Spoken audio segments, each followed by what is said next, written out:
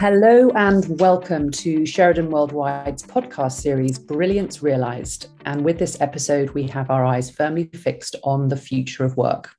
My name is Catherine Delaporte. I'm a coach, a digital anthropologist, and I work at the intersection of culture, technology, and data. Today, our topic for discussion is why purpose matters. And we're going to explore what it means to be a purpose-led organisation. Consider what's stopping CEOs and their boards moving away from business as usual.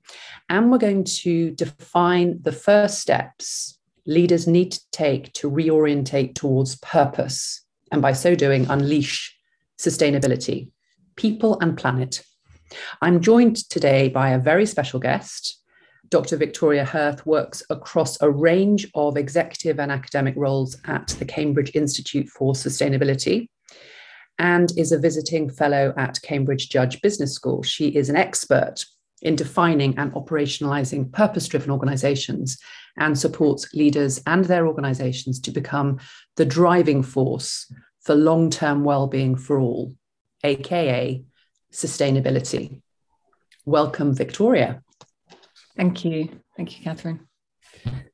Let's start with a question that may be on the mind of our audience, which is, what do we mean when we talk about sustainable business? Yeah, and you'd think after all these years that might be a question that we weren't asking anymore. But actually, I think this is the time we need to ask it more than ever, because I believe that we have gone on a journey of exploring what that means for us. And that's necessary. And it's an important part of any concept, especially one that is going to become a sort of a guiding force, you might say. However, we have come to the point where I believe we are saying this, those, particularly those that have spent quite some time wrestling with it, we are saying the same thing in a slightly different way. And we are realizing, because we've now moved from the what are we talking about to the how do we do it? And in the how, the failings of the clarification of what it is become even more apparent. Because if we're going to build accountability around sustainable business, we can't, and that comes hand in hand with the how, then we can't do that until we're really clear what it is that we mean. So I think that's kind of where we are now. And I think we're at the point of being able to articulate that consensus. And so for me, having spent the last sort of 20 odd years observing and really trying to synthesize what I see is that consensus that's emerging, I think an important step has been made recently in terms of saying that this is ultimately about well-being. Now we have questions around that, of course, as philosophers back to the very early of human thinking have done. What do we mean by a good life? What is a eudaimonia, as in, if we're talking about a sort of good life in the sense of not necessarily happiness, not necessarily hedonistic, but genuinely living a good life. That is the ultimate point. And as society, we'll never have a definitive answer because it is our ultimate question. But nonetheless, we can create a term that we put it in, and then say, okay, so if that's what it is, we'll call it something else, but let's just call it well-being. And I see consensus growing around that. And it's not well-being for just some people. It's well-being for everybody, including future generations. So that is also a key message. And it's not just for now, well, and obviously saying it's for future generations as well encompasses that, but it's to be sustained over the long term. So I think that's really important. If we go back to the Brundtland definition, of which that uses the language of needs being the way in which well-being is created. That's one way of thinking about well-being, is that the satisfaction of needs, fundamental human needs, leads to well-being. So it was about for everyone, it was about in the long term. So we see that happening at the sort of national level. We see this language coming in everywhere now, slightly different way, but basically saying the same thing. And I think we have an issue in that I think the fact that the UN decided to call SDG 3 health and well-being and not be clear what they mean by that and why that isn't a superordinal issue, but is down at that level. Health is a means to well-being, but yet they put those on those same category. I think that's caused a lot of potential issues in this consensus building. I hope we will see the language in the UN changing around that soon, because with my international colleagues, that comes up as a point of debate. For example, when developing ISOs, can we use the term well-being if the UN isn't yet using it, even though the reason it's not using that is not a solid one? But I'd say in every other domain, we see this coming through.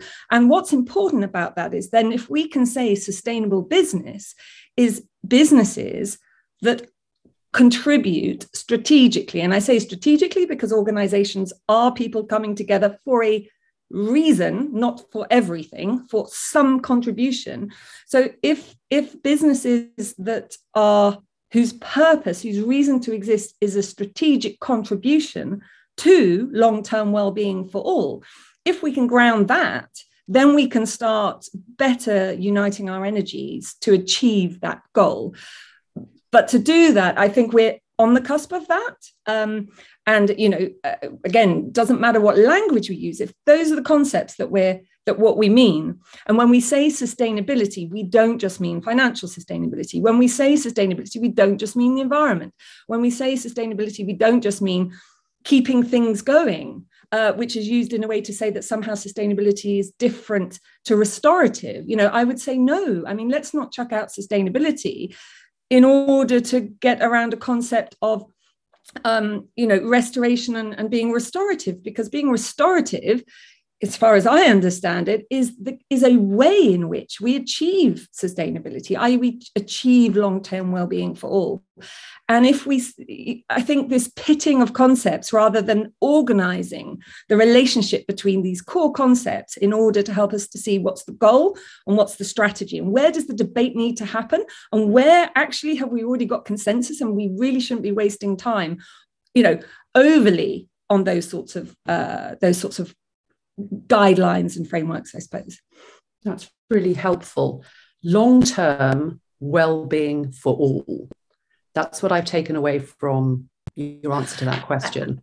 And I'd just like to actually clarify within that, because we had an interesting, you'll see in the which I'm sure we'll talk about at some point, the British standard in purpose-driven organizations. And we had a debate around that because, of course, when I like for all, because it means it's very encompassing. It doesn't lock down for whom is all, which means that it could be anthropocentric if that is your ethical framework.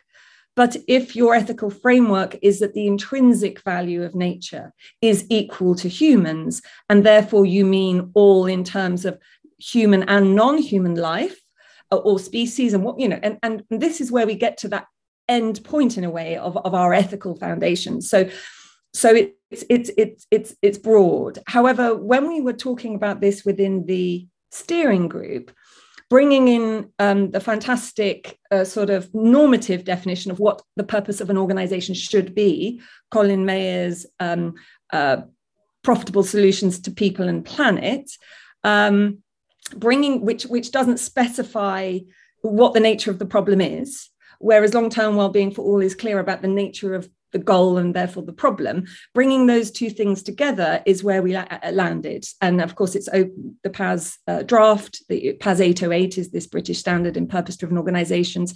It's out for public comment, and you'll see there that the definition is long-term well-being for all people and planet. So all is still in there to say it's not just some people, really locking down that equity bit, but also being clear that actually this is and should be, so there's an ought in there, that this should not just be anthropocentric. And I think that is also as well a big, bold step. So let's see what comes back in terms of the public comments. Thinking about the people listening to this podcast, they're all senior leaders. It's very likely that they are sort of in their 40s and above. They've grown up in a system where certain measures have been their bread and butter. So has GDP and profit had its day? Well, and I think the last part of what you said there is critical. Profit has definitely not had its day. I'd say it's about to come into its own true role. I mean, the fact that we have for-profit and not-for-profit organizations, I mean, just resting for a moment on those concepts, what do we really mean by that? Because all organizations need financial revenue, or be it from a donor, be it from a, and these days in complex multiple forms, right? So we know that profit is critical for all organizations. So what we really mean when we say for profit is for profit maximization and not for profit maximization.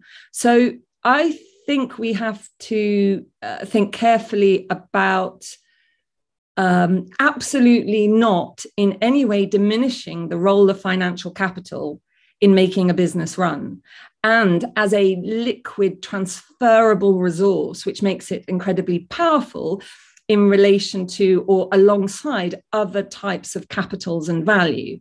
Because ultimately, liquid stuff that you can transfer from one capital to another, it has an additional value in transferability. But nonetheless, it is a derived or intermediate capital. It is only have value because we say it has value, and it is a form of transfer. Now, the same is true when we think about profit maximization and when we think about GDP, the important thing, and this is something that's really clarified for me over the last sort of 5 to 10 years, and which you'll see present in a lot of my writing, is the fact that it seems that we're really clear now, I would say, as society, the nature of where we've gone wrong. Basically where we've gone wrong. Now, of course, it's complex. There's lots of stuff happening, and I'm not trying to in any way, in anything I say, diminish the complexity. But nonetheless, we as humans need to simplify. And there are some things that stand out as being real levers. And the role of over-financialization of our systems and our understanding of success is absolutely core to the issues that we face. But let me say that in a little bit more detail. The reason I would say that we over-valorize finance, be that profit, be that GDP, or any other measure of financial income, essentially, is because we have over the last 50, 60, 70 years kind of gone lock, stock and barrel down a route of assumptions about the best way to produce long-term well-being for all. So economics 101 is that the point of the economy is to create well-being for society as a whole. And the way we organize that, that's why I think, we've got to be careful when we talk about issues of, the economy is in the issue. The economy is not the issue. It's the form of the economy that we happen to have. And the form of, let's call it business as usual, obviously highly informed by Friedmanism, highly informed by certain ways of thinking about Adam Smith's Wealth of Nations, et cetera, et cetera. We have created ourselves this framework, this paradigm, because it all works really simply. And that's really the point of it. It has simplified our ability to make decisions. Life is complex. Running a business is not easy. And so you can see why we went lock, stock and barrel into this idea that actually, if we allow business to focus on financial income, then the theory is if you have the right kind of market that works in the right kind of way, with the right kind of actors acting in their financial self-interest, or in the case of consumers, their utility self-interest in a rational way, then the allocation of resources transformed by business and allocated into society will be optimized. Because, and essentially what that means is that, and this is why it links very, very strongly with the freedom agenda, is that if you are, a rational person in the marketplace, you can make the best judgment about what's good for your well-being. It's not for companies to think about. It's not for them to try to manipulate, certainly, because that would be anti-free market. And it's not up to companies to try to therefore even try to understand it. What they need to do is to understand what people are buying and demanding. And if they do that, and critically, if they do that being very mindful of competition. So the role of competition within this economic business as usual setup is very much to provide a dampening force to the role of self-interest. So if a company is acting in their own financial interests, so which means their reason to exist is ultimately to capture financial income for the market, there are obviously huge risks to that, which we now understand how big those risks are. But the idea being that competition would provide a sort of counterbalancing force so that ultimately everyone would win. Now, that means, and in that system, if you're a consumer purchasing your well-being from the marketplace, as long as you have the right information, the only real constraint, the major constraint to you maximizing your well-being is your income. So not only is it good for companies. Now, I'm ignoring the whole, the fact that shareholders are part of the company and its self-interest includes, shareholders. It's this idea that focusing on your growth and your profit maximization is a morally good thing, because you are not taking the role of government. This is very much the Friedman doctrine. You're not taking the role of government of judging what's good for society. Society does that in two ways. It does it through the democratic process, and it does it through deciding what it buys in the marketplace. So this idea that that's where true freedom lies, and that companies therefore have their remit scoped out. Now, what that has meant is that we have not just encouraged, but we have structured and we have sort of built walls around business decision making to say that the ultimate goal of the economy, long-term well-being for all, is actually not just out of scope, but actually off limits. It's not the role of a business, which means that the idea that what companies are producing is actually leading to well-being, is optimal for well-being in the long term, is really not the role of the business to check. So then you would think, well, then surely it's the role of government or society to check that. And this is where you get the issue of GDP overlaid onto the issue of profit maximization. Because essentially, and you could call it the biggest failure of governance ever, really, because what's happened is that rather than saying, well, yeah, okay, and Kuznets, who introduced GDP, said, be really careful of using this as an actual measure of success of the economy, because you're going to go down the wrong road. But that's ultimately what happened. It's like, well, GDP is a proxy measure that the well-being for all in the long term is going to be created. So we don't really have to worry about measuring the ends. We just measure GDP. And if that's going in the right direction, then all is good. So ultimate ends of the economy out of the line of sight of both government and of business decision-making. And of course, the ultimate means to the economy, i.e. all the social and environmental systems, were also out of scope because the system was focused on financial measures, which meant there wasn't really an incentive to look beyond that. And also because if there were issues with that, again, government should be picking those up.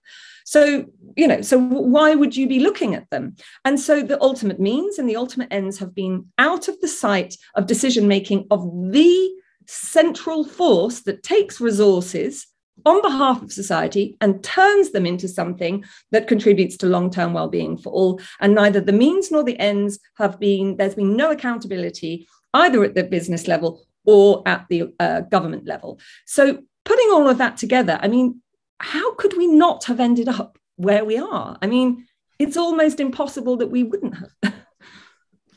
Absolutely. And your point about there have been no incentives is very interesting because, of course, that phrase, you get the behaviors you reward, has played out here. What would you say to a CEO or an exec team listening today who have got caught up in this paradigm, this old paradigm of the 20th century, where they're focused very much on short-term thinking and profit maximization at all costs? What are the risks for them continuing to operate in the way that they've always operated? Well, firstly to say we have all been and are all indoctrinated to a large degree around this 20th century economic system. It's not an issue of business, it's an issue of all organizations, institutions, and society as a whole. So I think we all have to, even if we think that we get it, I mean, I speak to seasoned sustainability professionals. When I first, sort of use the language of purpose, you can see us sort of feel uncomfortable inside, because it's like, yeah, but what about profit? Like the question you asked me. And it's not really, it doesn't come from the head. It comes from this kind of emotional response that, oh my gosh, that's like so radical, it's so anti-business. And actually it's not, it's actually then saying, okay, so profit is a means to an end, et cetera, et cetera. So I think we are all have a lot of work to do to understand our assumptions that sit below the surface, to excavate them and work with them in order to move forward. So that's the first thing I'd like to say. And then the second thing I'd say is, well, okay, so what are the risks to the kind of way of thinking that I was just outlining? Well, firstly, it's complete potential destruction of the future of humanity on planet Earth and all life with it. I mean, that is essentially what the data is telling us, and all of the ecological collapse, which is about how we use the energy. So I think that's the next big thing we're going to have to really grasp. We talk about nature-based solutions. We talk the language of climate, and then we add in nature, but we're not really being very rational looking at planetary boundaries that tell us that actually biodiversity is way farther off the chart of having broached those limits than climate change is, and that it's going to be more complex to deal with, and that it's relatively simple to switch an energy source.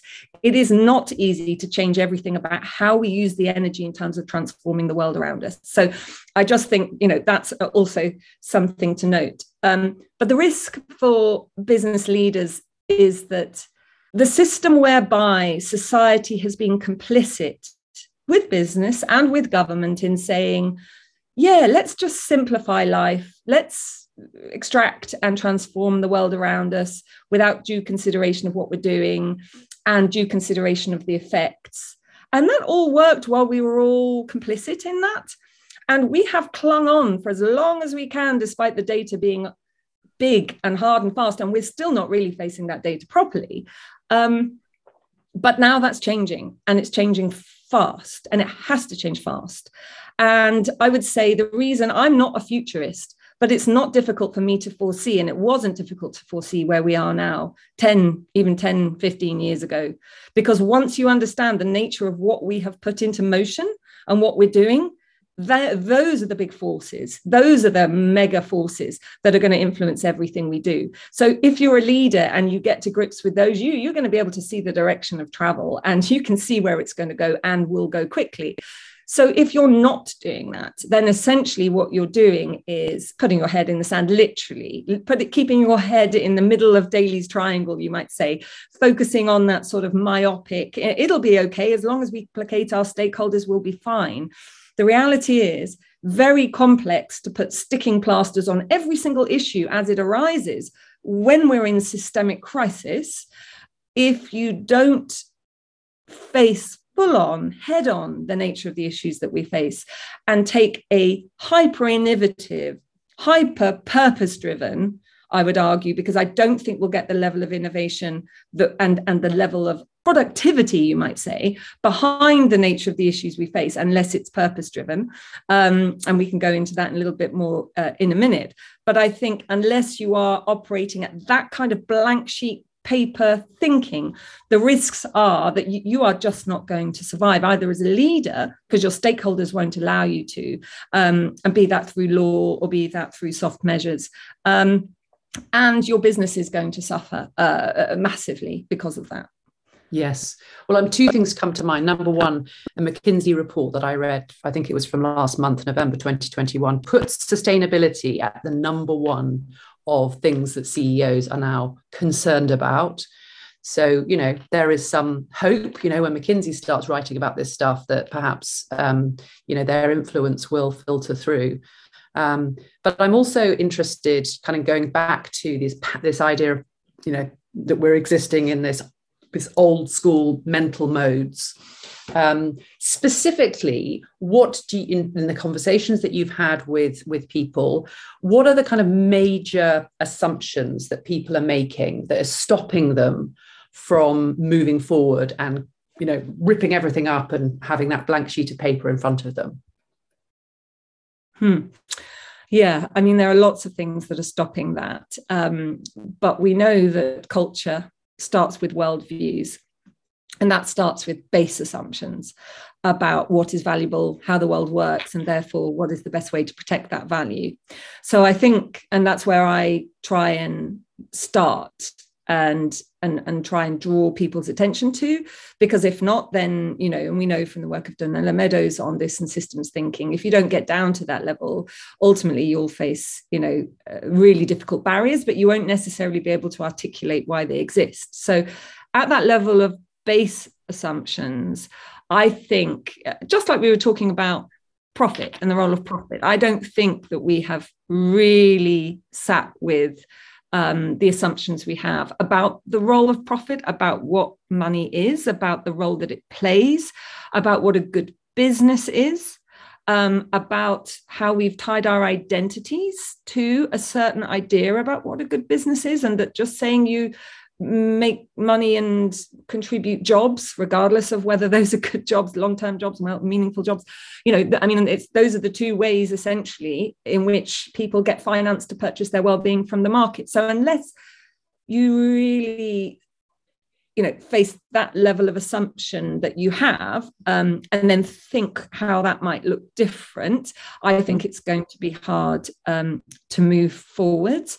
And connected with that, and this is why I write a lot about this kind of topic, because I think if you go back to that sort of neoliberal doctrine, I mean, that's a very amorphous term. I think business as usual captures it, because we all actually know what we mean, and we can take it down to that sort of neoclassical economics, but then that's been hybridized and ideologicalized, that's not a word, by governments in the system that benefits from this. You get a lot of the issues that we face. For example, assuming that people are self-interested. You know, and connected with that is this idea that humans are innately, you know, selfish, and that we'll take what we can. And, you know, to the extent that, I mean, if we think about the average business, that encompasses and embodies that set of assumption throughout the whole recruitment reward system, engagement, everything. So, these are embedded in what I would call, you know, cultural software, the heart of software, which is also manifested in cultural hardware.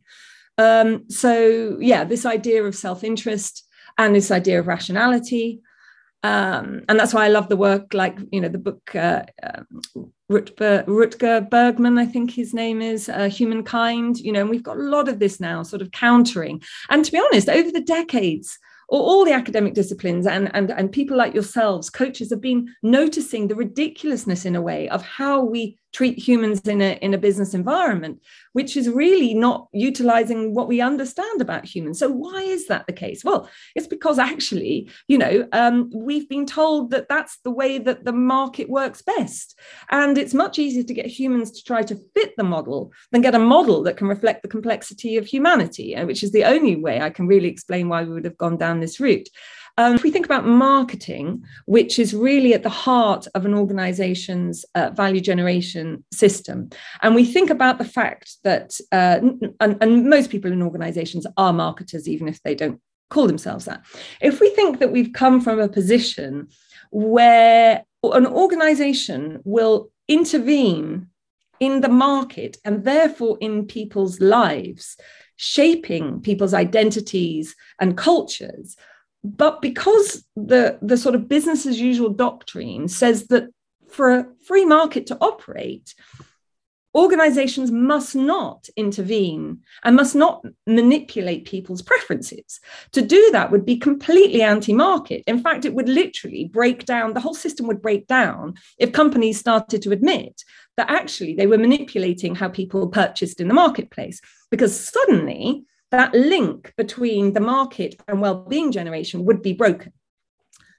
Now, a lot of people might not realize even that that's that doctrine, but what they will realize, and Rory Sutherland said this very, very well when he said, I'd rather be evil than a bad marketer. He was kind of saying to the industry, why, let's just admit it, people think that marketing manipulates, and no one's willing to say that they don't manipulate. But I'd rather say that I manipulate, because that's what makes me a good marketer. What was important about what he was saying was that he was calling out what was the unsaid. And that unsaid is that organizations do manipulate society very consciously, but they can never say it.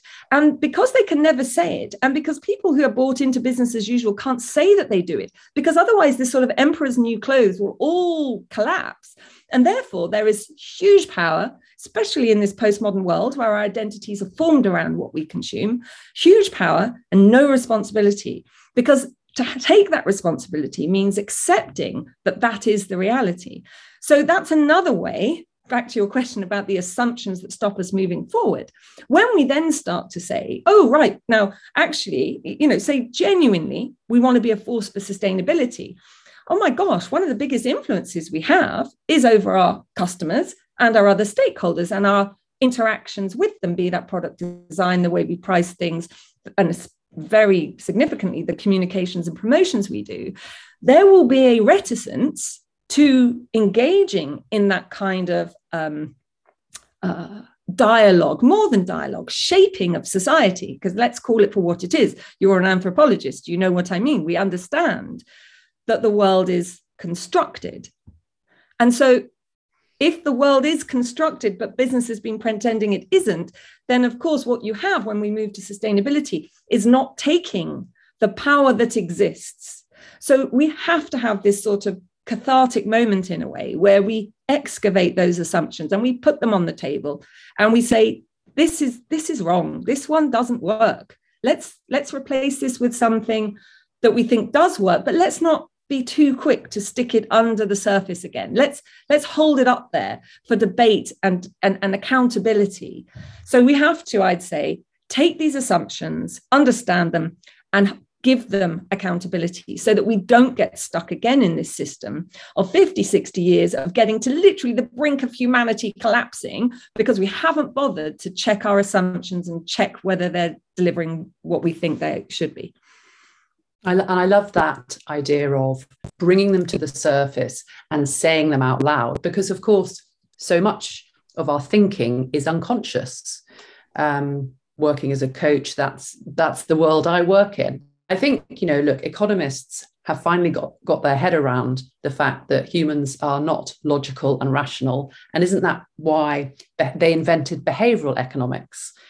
Because they finally realized that actually the marketers were right all along. But even if we put all of that to one side and just think about it from a logical, rational perspective, we know that something like $68 trillion is about to change hands in the next 25 years. So even if you are a hard-nosed businessman or woman and you say, okay, where's our next consumer? Let's kind of walk into the future and understand where our next kind of consumer is coming from. They're not the baby boomers anymore, are they? The baby boomers are walking out the door, stage left, and a whole new generation is coming through. And that younger generation is far more interested in consuming in a way that is sustainable. And that also equates to how they want to invest their money, which is the whole impact investing. So I think for all of those reasons, saying it out loud is going to really help us, and having those kind of honest, frankly, profound conversations about what it means to be successful. Ultimately, is that what we're asking people to do, to reimagine success? It's a hard one to answer, because I don't think we need better clarity about what we already know. I think we already know what real success is. I think we've been blocked in terms of being able to express it clearly. I think what we know to be true and what we often say because it sounds right, and this is where I do think that what the paradigm shift we're going in at the moment is going to unblock an awful lot of things for an awful lot of people in ways that we can't even begin to understand at the moment, because we really have tried to fit into Homo economicus. As a society, we really have tried to play that game, and it's been so profoundly altering for, and not just the Western world. And this is another thing that's, it's like, well, you can say that's for the Western world, but no, this has been one of our biggest exports, you might say, as the Western world, is this certain way of thinking, particularly about business. And I'd say also it's a lot more than economists talking about behavioral economics. That was after years and years and years of research. Finally, they could not, certain economists with certain ways of thinking that had literally this was beyond the sort of, do we really have to bring this stuff in? And of course, Daniel Kahneman and his team were able to get some acknowledgement of that. But this is beyond nudge, this is well beyond nudge. And I think, and there's decades of amazing research that could be brought in if we can kind of unleash ourselves. And that's the thing, unleash ourselves, not just tweak, not just make a little adjustment, but really unleash ourselves in order to understand and articulate really what that success looks like. Like I said, it was always there. Long-term well-being for all really was always the ultimate end. That always was success, but we gave a proxy measure for success. And then we started to forget that there was something beyond that. And that became the success. And it never felt quite right if anything to go by, everyone that I'm talking to. And you only have to ask someone what's on the surface, even if they say they're driven by money. It's like, yeah, but why? And of course, you'll always get an answer beyond money, because money is just a symbolic good. So, I think we are on the cusp of really rediscovering what a good life means, because we'll now actually be trying to achieve it rather than some subversive proxy measure, which has a role to play, but a role. So thinking about coming back to the why be a purpose-driven organization, and you've been absolutely brilliant in kind of creating the context and why this is happening. But thinking on a more practical level about becoming a purpose-driven organization, and the first steps perhaps that people can take towards orienting towards a purpose-driven organization, what advice would you give? Yeah. Okay. Well, I mean, there's a lot of good research out there about, different steps. And obviously the CISL Unleashing the Sustainable Business, in part 2, there's a list of kind of steps, including, I'd say, really importantly, pre-purpose as in preparation. And I think that's the thing that I would really emphasize. Going on a purpose-driven journey is something we should hold as being a very sort of precious step. It doesn't mean you have to have everything sewn up before going on that journey in a public way. In fact, it is a journey of discovery, and you need your stakeholders with you. But that therefore means that you need to be in a position to be able to be open and honest enough with your stakeholders. You need to know who they are. You need to have good enough relationship that they will trust what you say enough to go on that journey with you. You need to know that you've got the leaders that can be brave and vulnerable in the way that they lead, that are good communicators. So if you don't have some of those key things in play, I'd say put yourself in a pre-purpose phase. Don't start using the term, because you're going to make it really hard for yourself, because you'll have kind of already used up some of those that possibility with your stakeholders. You will already have kind of made it more difficult for yourself if you start to use the term purpose and then do it really, really, really badly. So I would say knowing when to is the first stage. And to do that, you need to know the nature of what it is you're actually doing. And that's why the work that I'm trying to do, sort of just expressing what I hear all around me in terms of the nature of the paradigm shift. So purpose is about going from financial income to well-being outcomes and therefore impact on society as your reason to exist.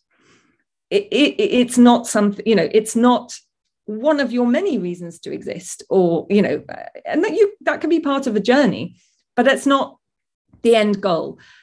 It's not doing good things that are ultimately in order to maximize your financial income. And so being clear about that, and therefore the fact that this is a different way, this relates to a different way of thinking about the economy. This is aligned, purpose is aligned to a well-being economy. It has a different set of fundamental economic assumptions with it, therefore, because you feel the way that you understand the market, the role of the market, the way it operates. And as you know, that's in Purpose Part 2, in Unleashing the Sustainable Business, goes into that sort of, you might use the same terms, but you'll mean them in a different way. So I'd say reading as much as you can about the nature of the journey you're about to embark on, and being really honest with yourself about where do you really want to go? Do you want to go there? If you really do, and you think you really can go there, and then plot out that path, because that's that path you're going to have to take your stakeholders on. So unless you're clear somehow about the nature of the journey you're on, you're not going to be able to communicate it. If you're not going to be able to communicate it, you're to start that journey, so to speak. So I would say that is probably the first step. And related to that, and drawing together everything we've just talked about, really ask very deeply, what are your worldviews? What are the base assumptions you have about what is valuable to produce in the world, how that value is under threat, and how the world works or doesn't work? And then ask yourself about those around you and those in your organization, and about the culture both, and therefore that has arisen from that. Because if you can understand the worldviews of your organization, your real worldviews, not those that are written down on a value statement, because that might or might not reflect it, but really, what does the organization value? And that will be encoded in all of your software, symbols, stories, assumptions, and in your hardware, your systems, your processes, et cetera, et cetera. If you can be really frank about that, then you'll know how big the journey is and what it's going to take. And then related to that, where are your stakeholders? Who are your stakeholders? And where are their worldviews? Because even if you have the intent to go on this journey, if you have powerful stakeholders that are so far away from where you are, the chances that you're going to be able to do that are much slimmer. And it doesn't mean you can't. And you can certainly placate certain stakeholders in certain ways, or sort of work out a way through. And of course, you can take stakeholders on a journey, but you need to know the nature of that. And then you need to have some kind of strategic plan about how you will, move your stakeholders with you. Because if you don't do that sort of base work, the issue is that you put yourself, two big risks arise. Firstly, that you fail on your journey, you have to backtrack, and then you make life much more difficult for yourself. And BP's journey, for example, is an example of that. And they're picking up those pieces and they're going on that journey again. But I'm sure that is more difficult than had they never gone on that journey before. And good luck to them on that, because it's critical for all of us. But the other one is that you basically fall into the trap of purpose washing, which means that there is a disconnect between what you mean to do and what you're actually doing. And if you fall into that situation, then you can really damage your reputation beyond just a failed purpose-driven journey. And so I would say, so that level of honesty, which you'll need throughout your purpose-driven journey, is the place to start. I'm just going to wrap this conversation up with a question about leadership and the role that leaders play in unleashing sustainable business, but more specifically thinking about this relationship between purpose and trust. And critically, I've heard you use the word ethics and ethical culture. Does that really mean that we're looking for a very different type of leader now to take us through the 21st century? Are we looking for leaders with moral courage? Is that the profile of the CEO that the world now needs? I'd say that is a good description, for sure. I think the best way, and again, this is where there is huge value in genuinely understanding where we've come from, because then we can understand the nature of the journey. If we imagine in this sort of this myopic, simplified system that we created for business decision making that I outlined earlier, where you can not have to worry about the health of the means, really. You don't really have to understand the implication on well-being, really, and long-term well-being for all. And you really just can count mostly your financial and manufactured capital. And your decision making is short term. So that's what, and I studied undergraduate in management sciences, and I'm an academic in business for half of my time at least. So I know that is pervasive. That idea of optimizing for that system is really pervasive. So what leadership means when we're optimizing for that, when that is so different to where we need to go to, where you're fully understanding the complexity of all of your dependencies and the health of social and environmental systems, is something not for the scientists, is something we need leaders to understand and to be able to make decisions against, or at least know where to find the information and who the experts they need. And leaders who are working for long-term well-being for all, not just completely out of the line of sight, and to do it in the long term and not in the short term. So on almost all key variables, in a way, we're talking about an entirely different set of leadership traits, and not assuming that people are selfish, and unleashing people's, purposeful orientation, and, being able to admit that you don't have the answers, because a lot of the answers are unknowable.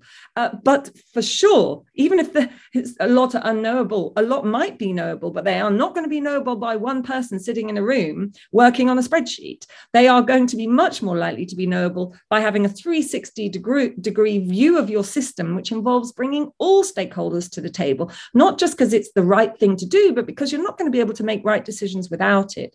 So on almost every count, we're talking about something different. And I'd say probably one of those key things when we bring it down to purpose is that this is not about a leader standing at the front having the answers. It's very comfortable for us as human beings, and there's some great research on the evolutionary perspective on leadership, why we look to certain people to lead, because even in an evolutionary perspective, when you're threatened with a short-term near threat to the survival of your group, you want someone who will literally go into, as someone said today, sort of commander zone, commander mode. And that's not to say that sometimes we don't need commander mode, but that is not the modus operandi. I mean, that is, for instances of short-term threat. What we really need is to be clear about the overarching set of outcomes and impacts that we want to create.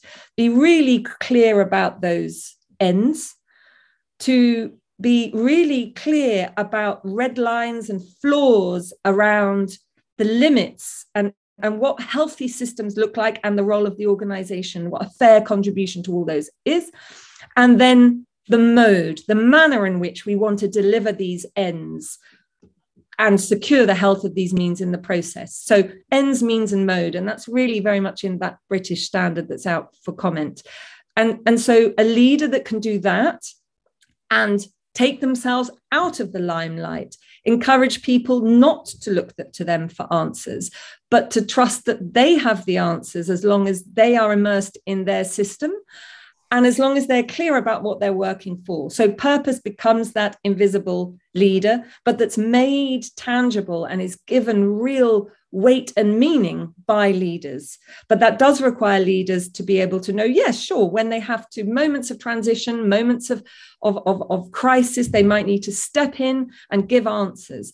But overall, I'd say you're probably not doing a good job of being a leader if people are looking to you for answers and looking for you to innovate what's required. The system should be innovating. And as a leader, you're driving that sort of focus on the purpose and setting the frame really clearly by which people can move forward. And communication and bringing out the humanity is going to be absolutely core to that. Well, I, for one, am hugely inspired by our conversation and creating well-being outcomes for all. A big thank you to my guest today. Thank you, Dr. Victoria Hirth. If you've enjoyed this podcast, please share it far and wide, and very much looking forward to having you back here for our next episode of Brilliance Realised.